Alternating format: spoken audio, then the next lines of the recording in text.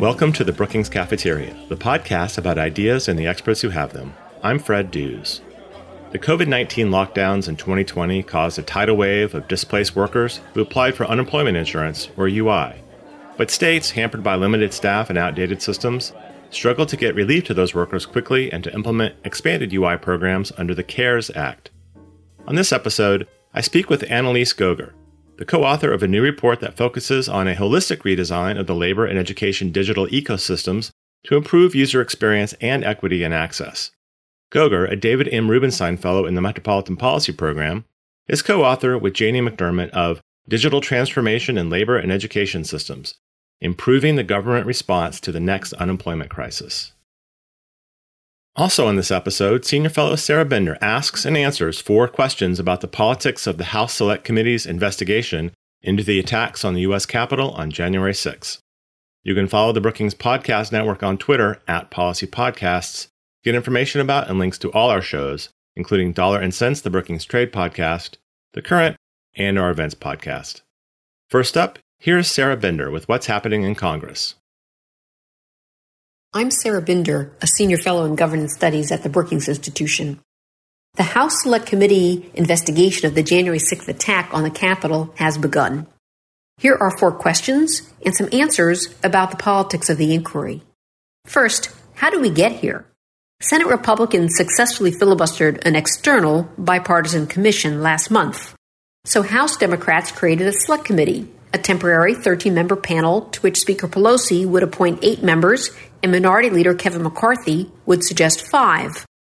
Last week, the Minority Leader announced his 5 picks for the panel, including Representatives Jim Banks of Indiana and Jim Jordan of Ohio, widely known for both supporting the big lie that Donald Trump won the 2020 election and for defending the rioters.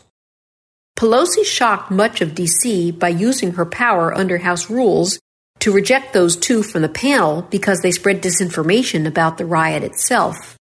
In turn, McCarthy pulled all 5 of his picks off the panel. But the Speaker has now appointed 7 Democrats and 2 Republicans, so a bipartisan inquiry has begun. Second, isn't this just partisan hardball like usual? I don't think so. In both the House and Senate, leaders and lawmakers typically refrain from fully exploiting all of their formal parliamentary rights. When politicians take extra advantage of the rules, we often call it constitutional hardball, or what legal scholars call playing for keeps in a special kind of way. Both parties play hardball, even knowing the other party will benefit when the tables turn. But there's a difference, one legal scholar points out, between hardball, sliding hard to reach the base, and beanball, trying to hit the batter in the head. In this case, both conservatives and liberals have suggested that Republicans McCarthy, Banks, and Jordan were playing beanball, not hardball. They aim to attack any reckoning with Trump's role, and possibly their own, in encouraging the Capitol attack. McCarthy can now complain about the partisan slant of the Select Committee, after he threw the pitches intended to knock out his own party's members. That is beanball. Third, why did the Select Committee hold a hearing, even before starting its investigation? This hearing was all about countering the Republican narrative and setting the stage for the committee's work.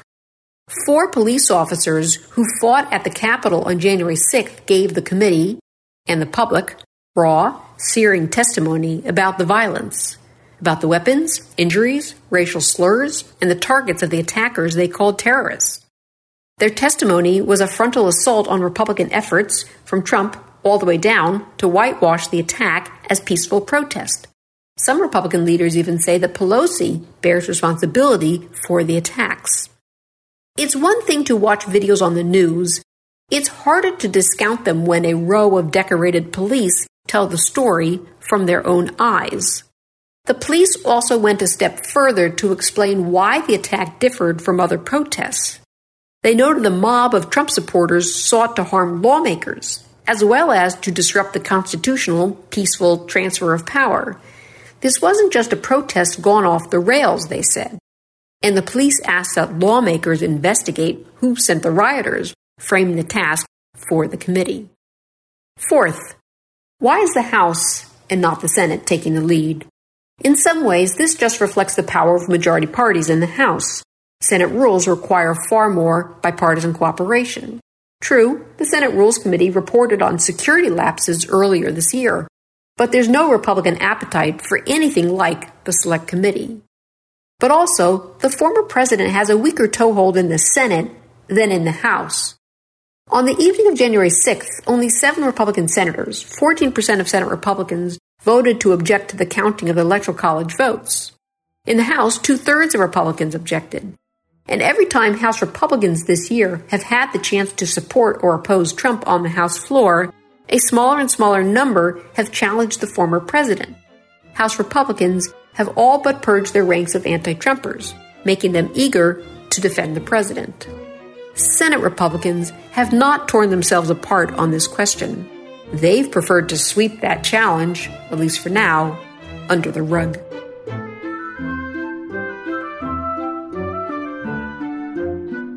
You can find more editions of What's Happening in Congress from both Sarah Bender and Molly Reynolds on the Brookings SoundCloud channel, soundcloud.com/Brookings-institution. And now here's my interview with Annalise Goger on transforming labor and education digital systems.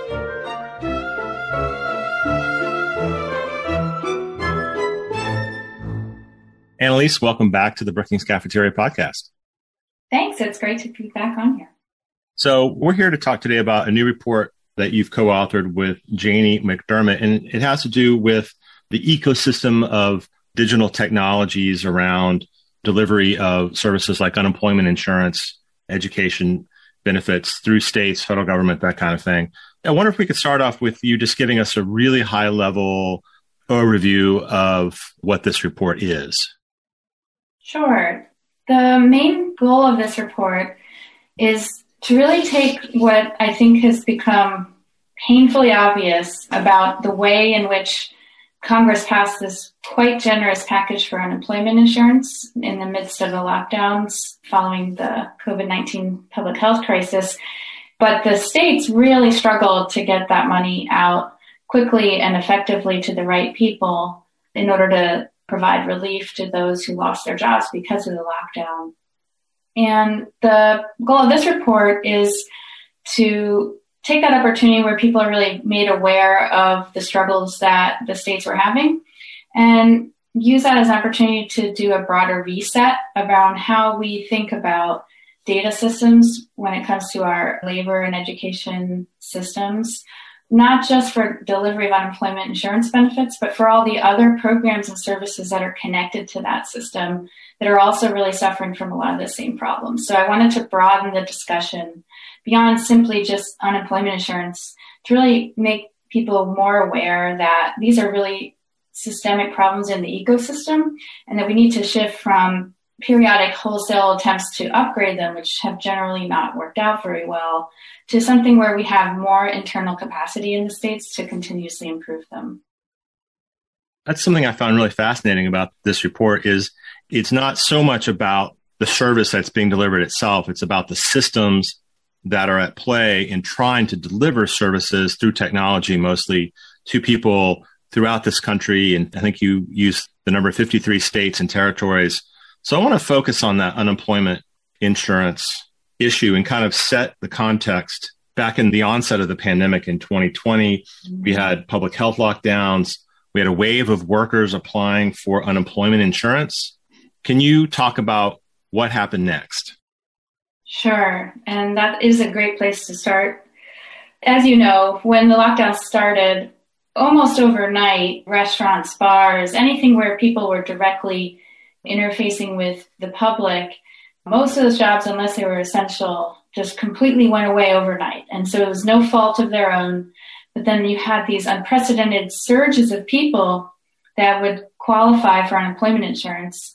And on top of that, because actually a lot of those people wouldn't qualify for regular unemployment insurance, it's going to sound a little bit wonky, but if you don't earn a certain amount, if you're only working part-time, for example, if you are a new entrant, like you're just getting your first job and you haven't been working very long, there are various categories of people that wouldn't normally qualify for unemployment insurance. And so Congress passed the CARES Act, which created 3 whole new programs to make sure that all of those people that were impacted could be caught in this safety net.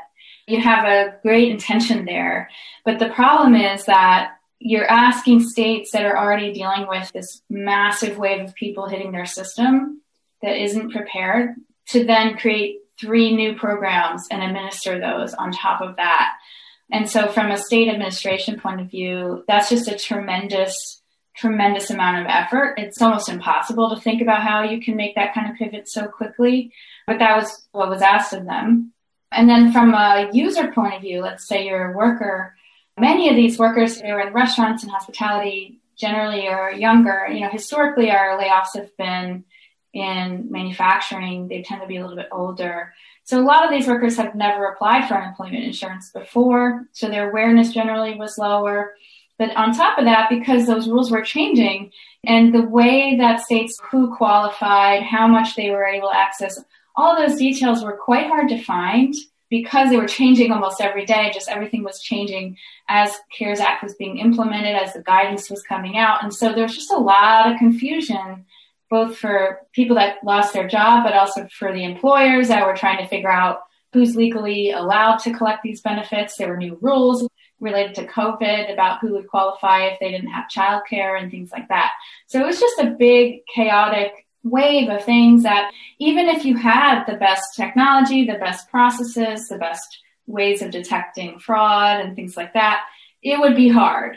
But we had systems at that time that had been basically eroded for about 30 to 40 years of cuts and lower staff. In fact, I think the unemployment staffing levels were around historical lows at the time.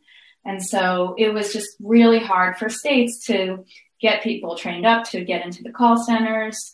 What happens generally in fraud is that it will check your identity and other things. And what we saw was also that they were capturing people who should have been eligible under the fraud line, and that puts them in a long wait line to get through to be manually processed. And then a lot of organized fraud was getting past those systems, those fraud detection systems. So on multiple levels, it's just been really challenging for everyone involved. And I think it bears emphasizing that unemployment insurance is a federal law. And even before the 3 new programs that you mentioned that came into being over a year ago in the CARES Act, the provisions of unemployment insurance itself is being administered by state, tribal, and local governments, right? Yes. So it is technically a shared federal state administrative setup, but the states have a lot of authority. So compare this to, say, the Affordable Care Act implementation and Medicare, Medicaid, et cetera. There's a lot more federal standardization in that system relative to this one. So in unemployment systems, it's very much state administered. And so what we've seen since the mid-90s is that states, up until then, they were a little bit more similar to each other. But since the 90s, the states have taken more and more of that authority.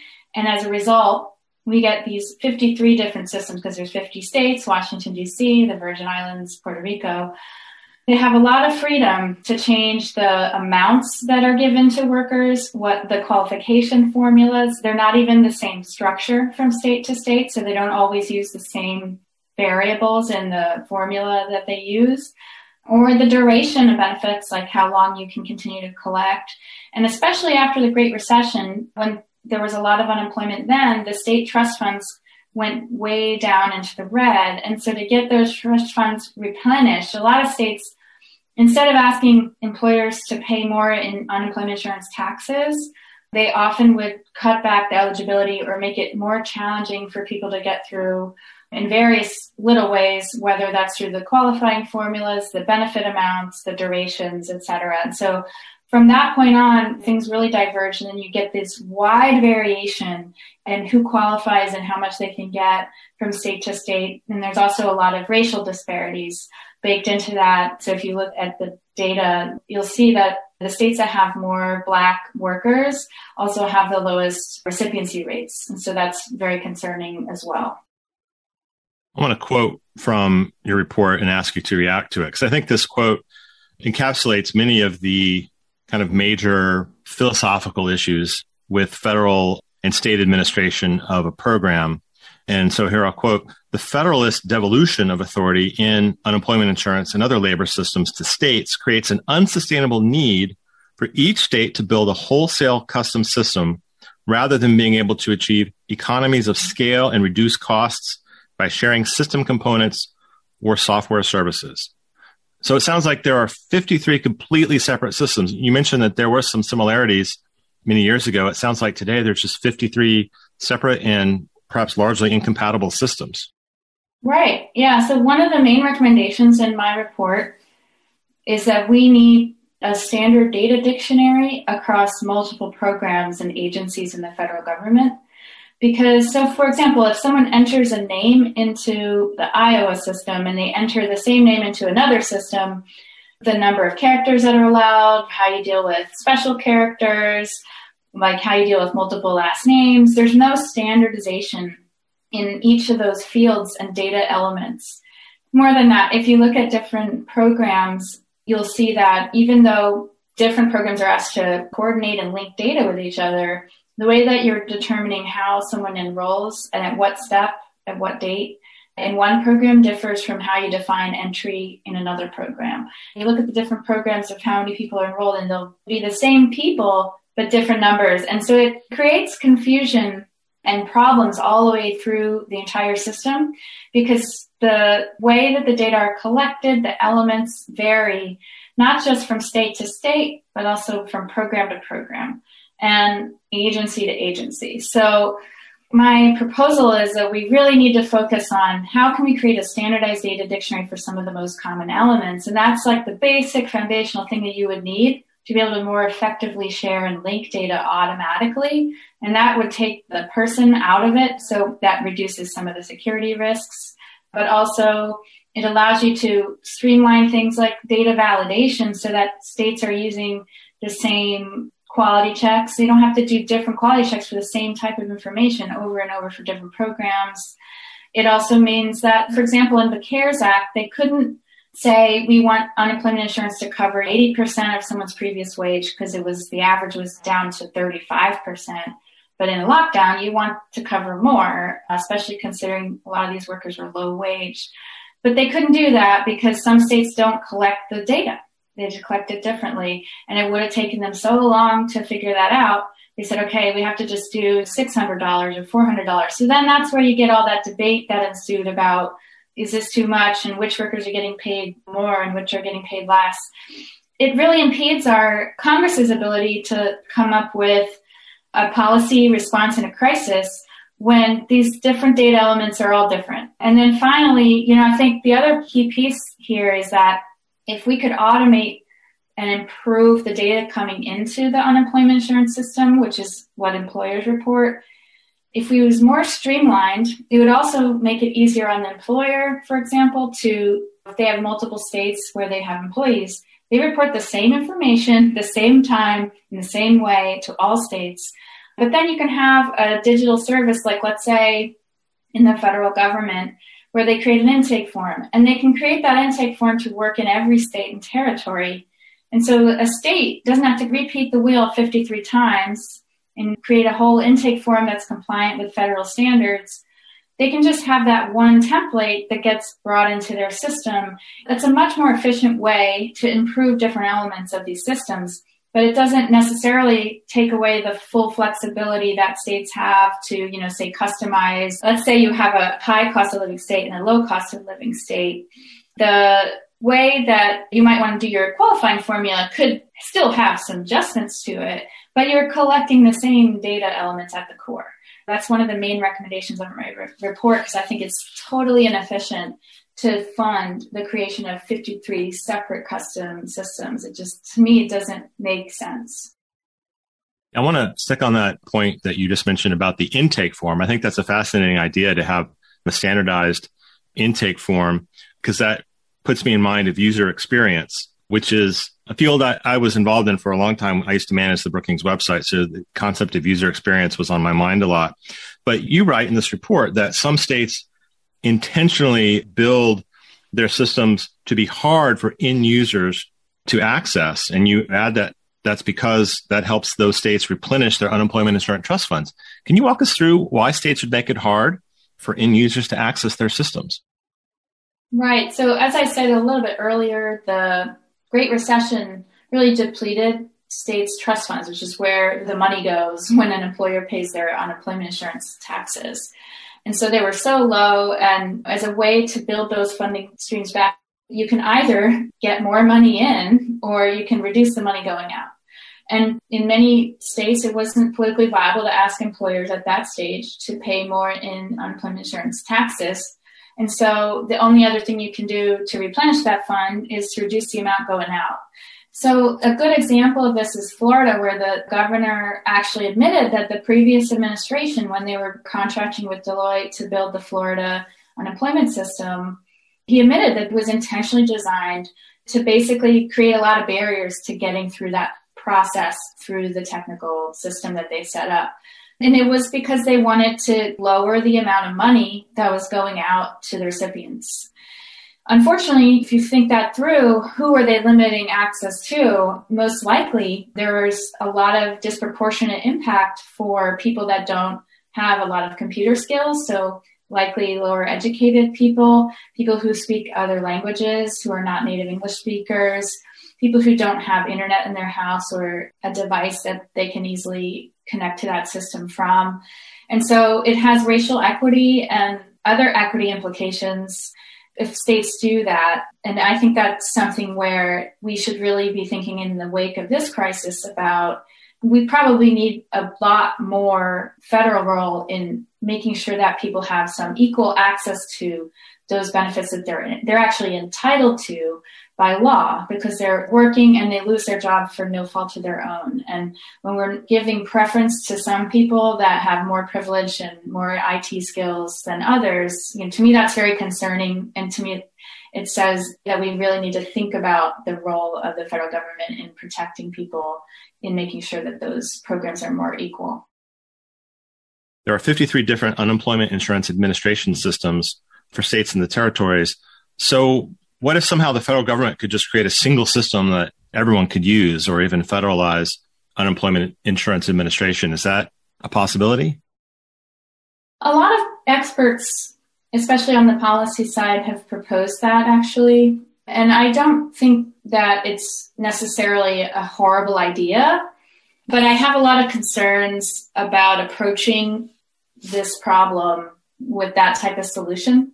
And mainly this has to do with another recommendation in my report, which is that we need to change how we think about tech and systems improvement away from huge, wholesale, major, one-time investments in a change, and more towards an incremental, step-by-step, continual process. And that's based on the history that I've observed in many experts who are far more technologically qualified than myself, where when you do try to take on something too big, it's very likely to fail.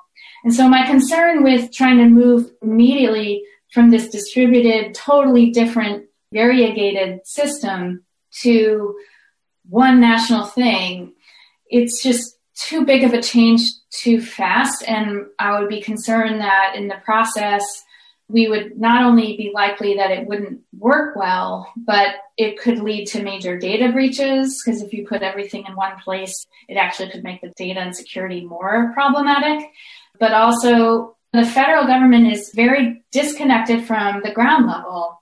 When you're talking about user experience, I just think that you have to really build in from the ground up to make sure that you're getting a lot of input. That's not to say that there's not much that federal policy or federal authority could do. I definitely think we need more standards in terms of data standards. I definitely think that we need more protections for equity of access.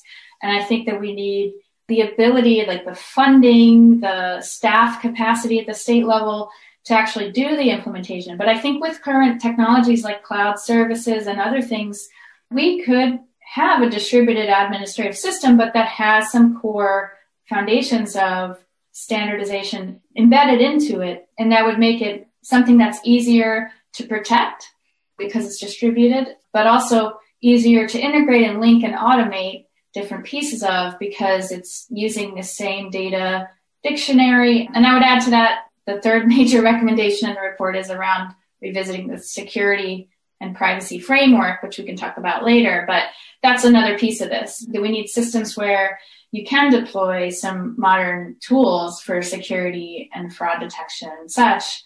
And clearly we weren't ready for that in this go around. So it's not a bad idea. I just don't see from previous experience that it's likely to succeed. Only 1 in 5 of the modernization projects that the federal government funded after the Great Recession came in on budget, on time, and with all the required features. Actually, let's talk about the security and privacy issues now, because that strikes me as a monumental issue across the data and technology world, and you deal with it a lot in your paper. And that has to do not only with end users and their privacy of their data, but also the way that civil servants who work these systems, they are facing challenges in dealing with privacy issues. So can you talk about the privacy concern and how that relates to the administration of these programs and the challenges that you document here? Absolutely. So one metaphor I like to use is that they're trying to attack a machine gun with a bayonet. A lot of states, because of the cuts in funding, they don't have a lot of staff capacity internally who have the technical skills to do, for example, like cybersecurity skills, but also just programming skills. They're working off of 30 to 40-year-old mainframes that require the infamous quote from Governor Phil Murphy in New Jersey.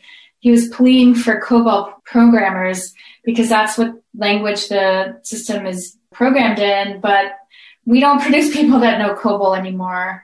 And so the combination of the fact that these languages and systems are fairly old, they don't have a lot of staff that have modern experience with cyber technologies, there's not a lot of budget to really devote to maintaining and updating the security. It makes the whole environment really risky. And the career staff that are in charge of them at the state level, they're very well aware of these problems. And so even though they're tasked and required to share data as part of, for example, workforce programs, need to use unemployment records to see who's gotten a job and who hasn't and how much they're earning. They're required by law to use those data to show their success. But a lot of the folks that are in charge of data sharing that oversee that unemployment insurance data, they're very hesitant to share it, and rightfully so, because they're worried that the data would get misused or get into the wrong hands. And so without federal intervention, I just think we need to be thinking about the pressure points and how it's disincentivizing sharing by the whole context being one of fear, a violation, but at the same time, it's requiring sharing that is just not happening, frankly. So we're not able to actually use the data to be able to serve people better, to target people well, whether they're an employer or a job seeker, to give them really customized services or messaging to let them know what services are there. All because security is such a huge threat. And as stewards of public dollars, people are hesitant to do anything that could be perceived as a risk. And right now, the culture is that it's just dominated by that fear. And so when I held a series of 3 policy roundtables over the past few months, which I should have noted earlier, but we pulled together folks from the state level, the local level, and federal level to talk about these problems and just to inform this report. And one of the things that the state level folks told me again and again is that there's just lots of federal laws that speak to privacy and security, but there's not a coordinated common blueprint for that security framework. And there's also not a home for monitoring and enforcing those laws. And so it's just something where many of the laws were written in the 70s before we had the internet, before we had mobile apps, before big data, all of that, way before algorithms and AI. And so when you're dealing with security and privacy laws from the 70s to govern a program right now where people's risks are very different, and you don't have a common blueprint for where does the U.S. stand on data rights, on privacy, it just becomes super risky for that career staff person to operate in that environment, because any choice they make, someone could find a law where they stepped over the line, right? They're always trying to navigate this fine line between meeting all their compliance and regulatory obligations. And it's really easy to blame that civil servant, like, oh, you failed to protect the public, they're justifiably fearful about sharing. But the fact is that there's a lot of positive beneficial uses that we could have if we did have secure ways of sharing data. And unfortunately, we just don't have the infrastructure or the capacity right now or the legislative context that would facilitate that. I want to ask you about one other challenge that civil servants are facing. And I'm not sure if this is just federal civil servants or state officials as well. And you mentioned this in the report. A 1995 law prevents officials from conducting more than 9 interviews with the general public, by which I assume that could also mean media, without Office of Management and Budget approval. Can you talk about what that is? That was a surprise to me. I used to be an evaluator of workforce programs. And so all the time we would get evaluation projects where we would need to do interviews with different folks about the program and how it worked. We always had to go through a set of Office of Management and Budget approval process, which generally took about a year, in order to administer it beyond just like a set of pilot interviews, just to develop the interview questionnaire. And that law applied to us as contractors for the government, but it also applies if you're Deloitte building a system, or IBM or Tata building a system for a state, and you want to interview and do cognitive testing with different users. You can't do that with more than 9 unless you get OMB approval. And this is put into law in 1995 in the Paperwork Reduction Act. And so that's a good example of an outdated law where the intent was probably really positive. So if you're Google or Apple and you're developing a new product, you're always going to be testing all kinds of use cases, all kinds of users. You want to test it with people with disabilities, with older people, with younger people. Everyone you can do a test with, you will, because you want to make sure that from that person's unique point of view, this works for them. But right now, the government can't actually do that without breaking the rules, whether it's state level, local level, or federal level. They really are prohibited from actually getting that input from users unless you wait a year to get approval. And so I think this is really problematic for scaling, for really prioritizing that end user experience. I want to make one really key point here, which is the workers that are the most vulnerable. Let's say you have multiple barriers of employment. Let's say you're coming out of incarceration. You might have a disability, so you need to access services from vocational rehabilitation. You might be looking for a job, so you need to go to career services. You might need some food assistance when you first get out. You might have to apply for a supplemental nutritional assistance program. You have multiple needs. Doing interviews with people like that who are likely to be interacting with these systems the most and across multiple systems is we're not getting input from people like that who are the ones that are the most challenged to begin with. The more complex your scenario is, the harder it is for those folks to navigate these systems. And we're not doing enough testing with people like that who really don't have necessarily enough of that sort of background knowledge and education or ability to know how these systems even work from the beginning. And that's what concerns me the most, is that when you put the burden on the end user to navigate each thing individually, it means that it negatively impacts those that have the most barriers. And that's really against the priority of equity, that we hear again and again around inclusive recovery and equitable building back better from the Biden administration. We can't do that if we don't get user input from the people that struggle the most. I think this is a good time to pivot into some of the more forward-looking solutions to some of these problems. I mean, they're myriad. There's technological issues, there's data privacy. There's a lot of barriers implementing systems effectively, efficiently to get people the benefits they're entitled to, especially in these difficult times. And you have a number of case studies in the report that walk through some of the systems that are trying to address these problems. One of them is the Jobs and Employment Data Exchange. It's abbreviated JEDX, and that's from the U.S. Chamber of Commerce Foundation. Can you talk about that case and what it illuminates? Sure. Well, I think this is actually one of the most promising areas for change and improvement of these systems. And this is basically changing how employers report someone's earnings and wages and whether they're employed to the state to make it easier on the employer on the one hand, but also to have better quality and more complete data and to get it more often. And so the issue is that right now, the employers report these data quarterly, and they do so in most states very manually. So my father's a small business owner, and when I was between jobs one summer, I worked for him, and one of the things he gave me was to enter his quarterly wage information, and it was manual into Excel. And so I know as a policy researcher that anytime you ask people to do something that manually, it's likely to have a lot of errors. And you want to limit the number of things they're entering, right? So that it's not going to take them days. They can get it done in a reasonable period of time without creating an uproar about how much work it is. So right now, that's how a lot of employers are doing their quarterly wage reports. And the JetX is a initiative led under the T3 Innovation Network, which is coordinated by the U.S. Chamber of Commerce Foundation.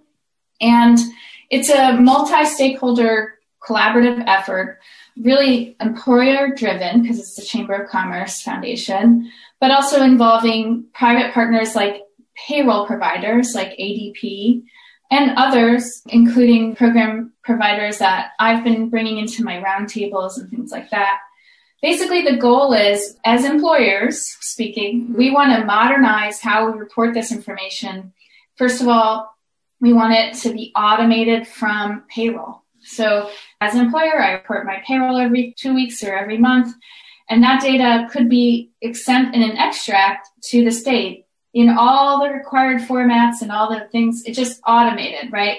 And if it's standardized and I'm an employer, let's say IBM, and I have multiple sites around the country, I don't have to create custom reports for different states because they collect different data.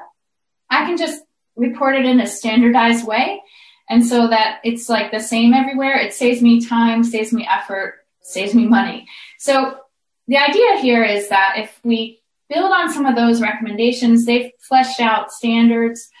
What we could get as society would be amazing in terms of simple things like, hey, do we have a labor shortage? You know, if we knew within 2 weeks or a month generally what was happening in the labor market, we would just know a whole lot more about what's the dynamic going on right now. Right now, we have to wait 6 to 9 months for all that quarterly data to get processed and cleaned and produced. It's delayed, and we don't even know right now what's going on as things reopen in the labor market. And secondly, it would be standardized. So as a data source across states, you would just generate much more valuable, useful data that's much higher quality with more elements that could then be used for a lot of things. Obviously, you need to make sure there's a security framework in place for protecting privacy, as with any data system. But this data that employers report, it goes into the BLS, the Bureau of Labor Statistics, quarterly census of employment and wages. And that's just a massive Bureau of Labor Statistics database that they already collect. It would improve the quality, the frequency, and the amount of data in there that economists could use, researchers could use, but also, let's say I'm a local workforce board staff member helping someone try to find a job. I could use that more recent, more updated, more complete data. If it's available in an accessible way about my region, I could really pinpoint, well, right now, this is what the jobs that are growing the most, and it wouldn't be 9 months old. So there's just a lot of ways that doing what JetX proposes in terms of standards and automation would really have a lot of benefits throughout society as a whole. And it's unemployment insurance wage data that drives all this. But a lot of people don't understand that how outdated those processes are. And I really wanted to highlight it in this report. I do want to add in one more point, which is one of my dreams, and this might be a moonshoot, is to use that automation as also a touch point for employers so that they can always click a button that says, I need to report the layoff right now, or I'm reducing hours. And that could actually automate triggering unemployment claims. So in many instances, when the employer files the claim, it skips a lot of administrative hassle when we rely on employees to file their claim.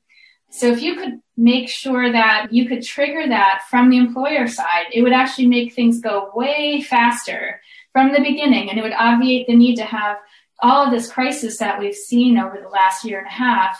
You would really take away a lot of that pressure, because most of the effort that the state staff could focus on is working directly with the employers to make sure that if they need technical assistance as a business, that the state would have an insight into that. Like, you could use that as an employer's reporting. They could also say, hey, I need some help because I'm financially struggling or whatever. What kind of programs do you have available?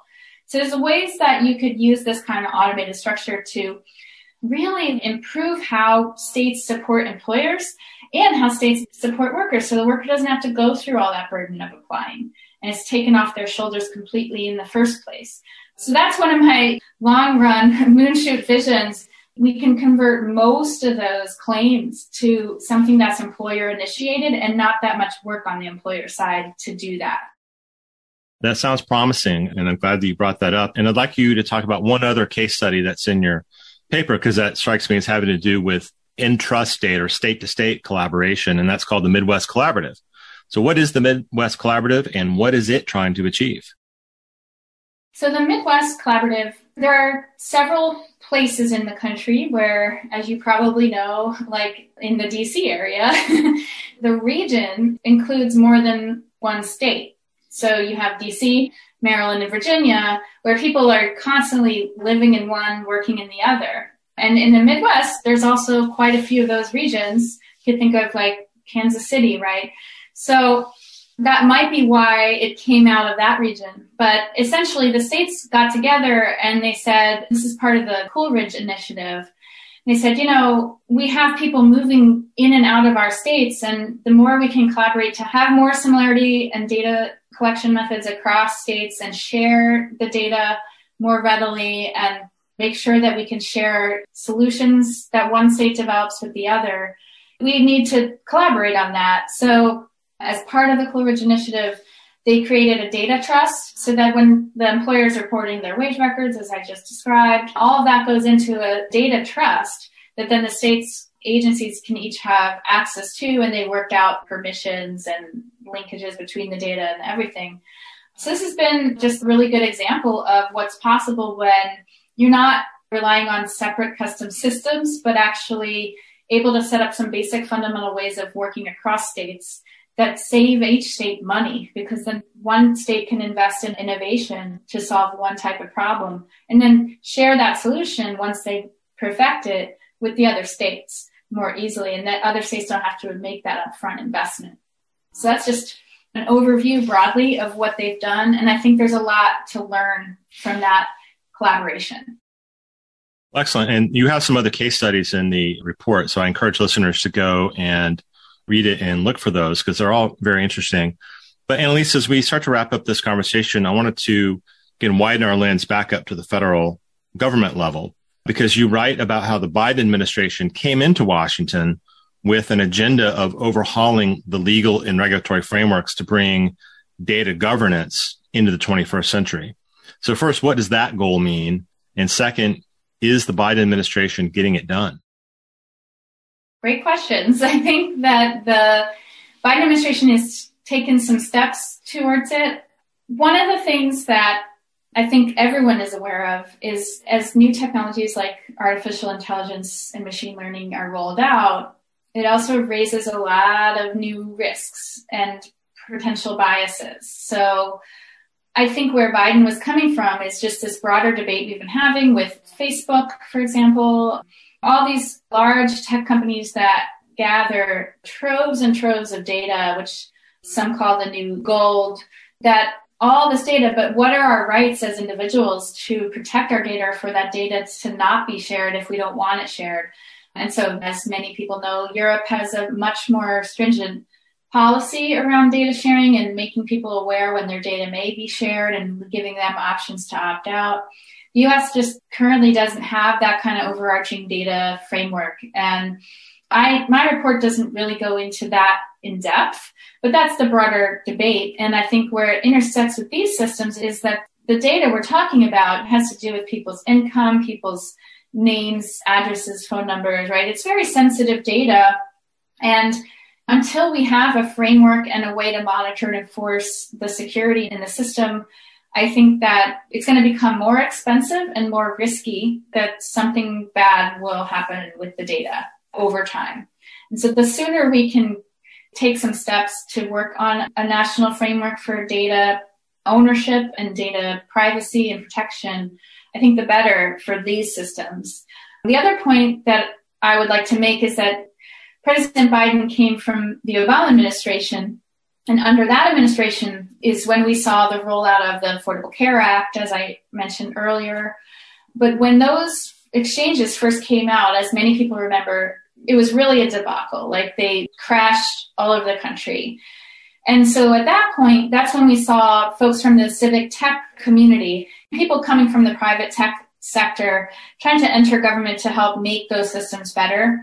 And so that was really the start of really making new agencies like the 18F and the U.S. Digital Service were created at that time. But since that time, we haven't really gone beyond having this sort of emergency response team at the federal level.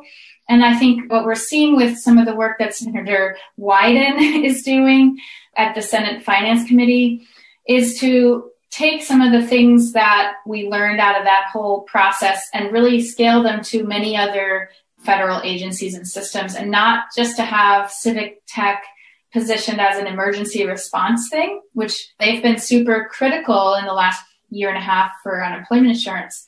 But we have to be thinking more broadly about how do we change and improve these systems so that we're not just like outsourcing a whole system in one state wholesale to like a Accenture or IBM or Deloitte, and then it comes back and it's not great, but we have to outsource it again to get anything changed. Like, but how can we instead outsource smaller pieces to those types of entities and have more ownership internally within the state?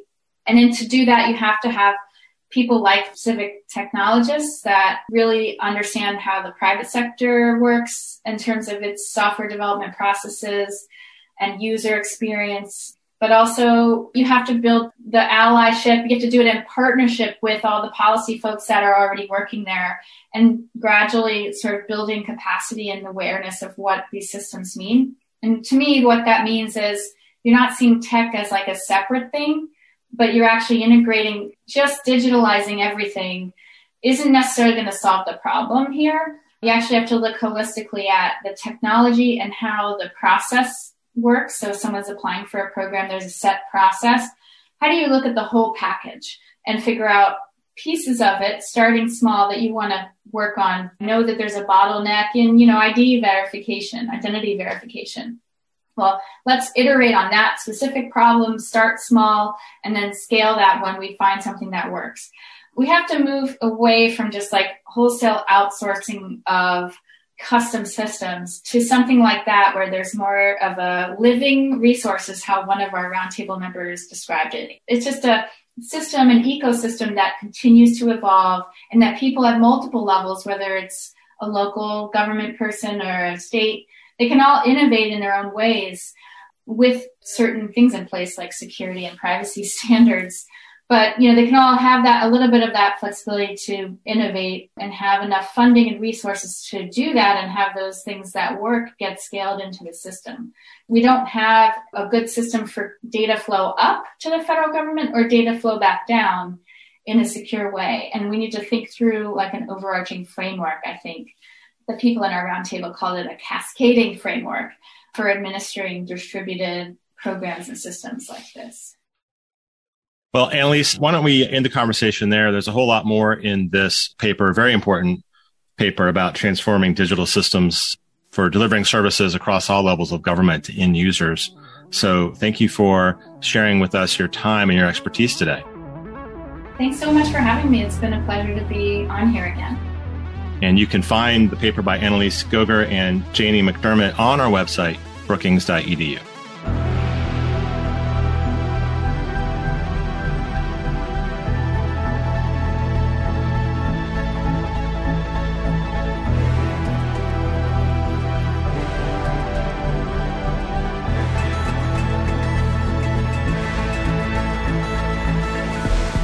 A team of amazing colleagues helps make the Brookings Cafeteria possible. My thanks go out to audio engineer Gaston Reboredo, Bill Finan, director of the Brookings Institution Press, who does the book interviews, my communications colleagues Marie Wilkin, Adriana Pita, and Chris McKinnon for their collaboration, and finally, to Soren Messner-Zeidel and Andrea Rosado for their guidance and support. The Brookings Cafeteria is brought to you by the Brookings Podcast Network, which also produces Dollar and Cents, The Current, and our events podcasts. Follow us on Twitter @PolicyPodcasts.